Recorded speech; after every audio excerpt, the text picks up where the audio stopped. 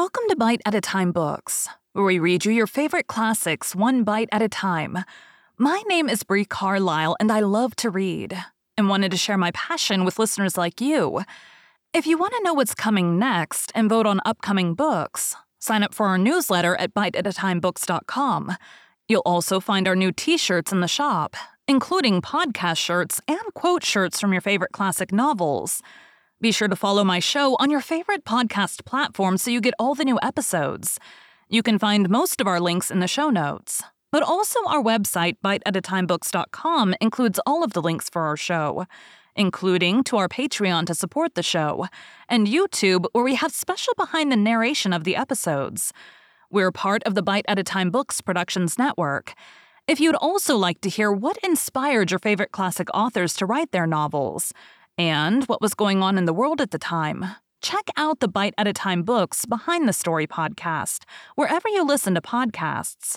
Please note, while we try to keep the text as close to the original as possible, some words have been changed to honor the marginalized communities who've identified the words as harmful, and to stay in alignment with Bite at a Time Books' brand values. Today we'll be continuing Emma by Jane Austen. Chapter 2. Mr. Weston was a native of Highbury and born of a respectable family which, for the last 2 or 3 generations, had been rising into gentility and property. He had received a good education, but on succeeding early in life to a small independence, had become indisposed for any of the more homely pursuits in which his brothers were engaged, and had satisfied an active, cheerful mind and social temper by entering into the militia of his country, then embodied. Captain Weston was a general favorite, and when the chances of his military life had introduced him to Miss Churchill of a great Yorkshire family, and Miss Churchill fell in love with him, nobody was surprised, except her brother and his wife, who had never seen him and who were full of pride and importance which the connection would offend. Miss Churchill, however, being of age and with the full command of her fortune, though her fortune bore no proportion to the family estate, was not to be dissuaded from the marriage, and it took place, to the infinite mortification of Mr. and Mrs. Churchill, who threw her off with due decorum. It was an unsuitable connection and did not produce much happiness. Mrs. Weston ought to have found more in it, for she had a husband whose warm heart and sweet temper made him think everything due to her in return for the great goodness of being in love with him. But though she had one sort of spirit, she had not the best. She had resolution enough to pursue her own will in spite of her brother, but not enough to refrain from unreasonable regrets at that brother's unreasonable anger, nor from missing the luxuries of her former home. They lived beyond their income, but still it was nothing in comparison of Enscombe. She did not cease to love her husband, but she wanted at once to be the wife of Captain Weston and Miss Churchill of Enscombe. Captain Weston, who had been considered, especially by the Churchills, as making such an amazing match, was proved to have much the worst of the bargain, for when his wife died after a 3 years' marriage, he was rather a poorer man than at first, and with a child to maintain. From the expense of the child, however, he was soon relieved. The boy had, with the additional softening claim of a lingering illness of his mother's, been the means of a sort of reconciliation, and Mr. and Mrs. Churchill, having no children of their own, nor any other young creature of equal kindred to care for, offered to take the whole charge of the little Frank soon after her decease.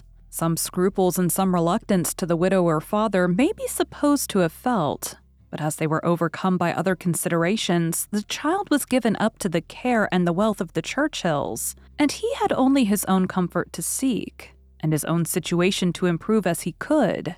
A complete change of life became desirable. He quitted the militia and engaged in trade, having brothers already established in a good way in London, which afforded him a favorable opening.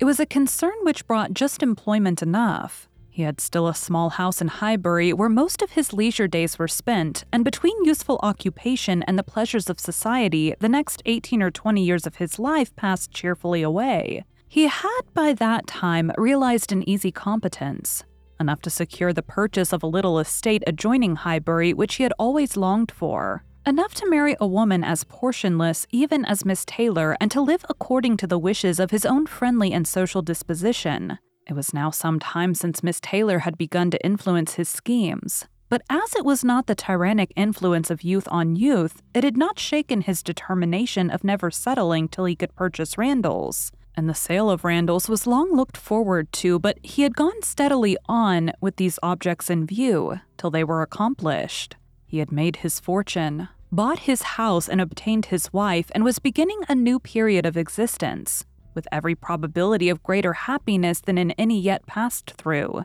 He had never been an unhappy man. His own temper had secured him from that, even in his first marriage, but his second must shew him how delightful and well-judging a truly amiable woman could be, and must give him the pleasantest proof of its being a great deal better to choose than to be chosen, to excite gratitude than to feel it.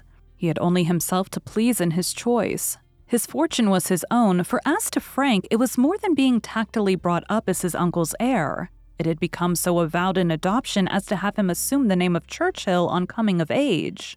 It was most unlikely, therefore, that he should ever want his father's assistance. His father had no apprehension of it. The aunt was a capricious woman and governed her husband entirely, but it was not in Mr. Weston's nature to imagine that any caprice could be strong enough to affect one so dear, and, as he believed, so deservedly dear. He saw his son every year in London and was proud of him, and his fond report of him as a very fine young man had made Highbury feel a sort of pride in him too. He was looked on as sufficiently belonging to the place to make his merits and prospects a kind of common concern. Mr. Frank Churchill was one of the boasts of Highbury, and a lively curiosity to see him prevailed, though the compliment was so little returned that he had never been there in his life. His coming to visit his father had been often talked of but never achieved. Now, upon his father's marriage, it was very generally proposed, as a most proper attention, that the visit should take place. There was not a dissentient voice on the subject, either when Mrs. Perry drank tea with Mrs. and Miss Bates, or when Mrs. and Miss Bates returned the visit. Now was the time for Mr. Frank Churchill to come among them, and the hope strengthened when it was understood that he had written to his new mother on the occasion. For a few days, every morning visit in Highbury included some mention of the handsome letter Mrs. Weston had received. "I suppose you have heard of the handsome letter Mr. Frank Churchill has written to Mrs. Weston.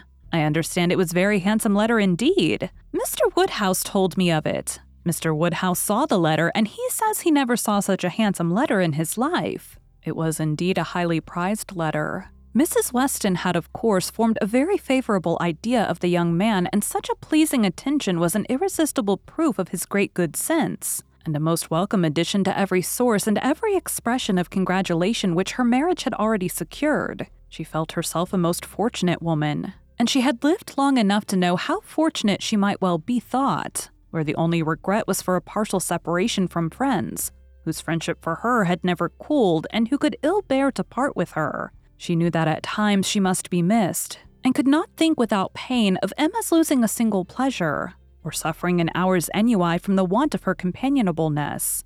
But dear Emma was of no feeble character. She was more equal to her situation than most girls would have been, and had sense, and energy, and spirits that might be hoped would bear her well and happily through its little difficulties and privations. And then there was such comfort in the very easy distance of Randalls from Hartfield, so convenient for even solitary female walking, and in Mr. Weston's disposition and circumstances, which would make the approaching season no hindrance to their spending half the evenings in the week together. Her situation was altogether the subject of hours of gratitude to Mrs. Weston, and of moments only of regret, and her satisfaction, her more than satisfaction. Her cheerful enjoyment was so just and so apparent that Emma, well as she knew her father, was sometimes taken by surprise at his being still able to pity poor Miss Taylor when they left her at Randalls in the center of every domestic comfort, or saw her go away in the evening attended by her pleasant husband to a carriage of her own.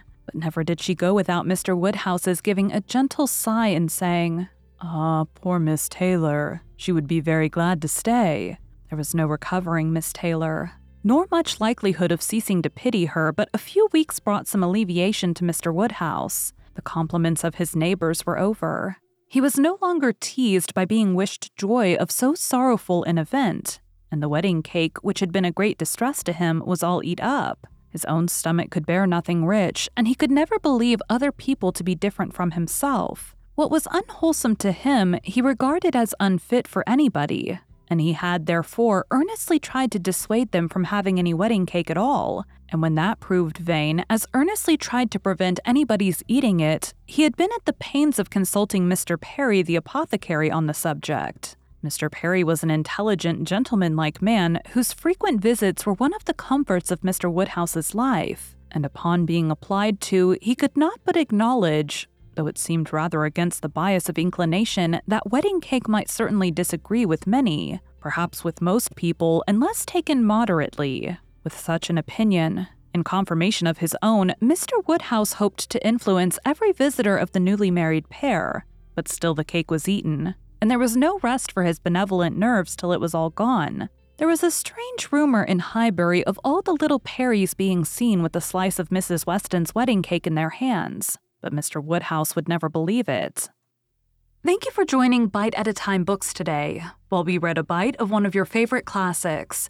Again, my name is Bree Carlisle, and I hope you come back tomorrow for the next bite of Emma. Don't forget to sign up for our newsletter at biteatatimebooks.com and check out the shop. You can check out the show notes or our website, biteatatimebooks.com, for the rest of the links for our show. We'd love to hear from you on social media as well.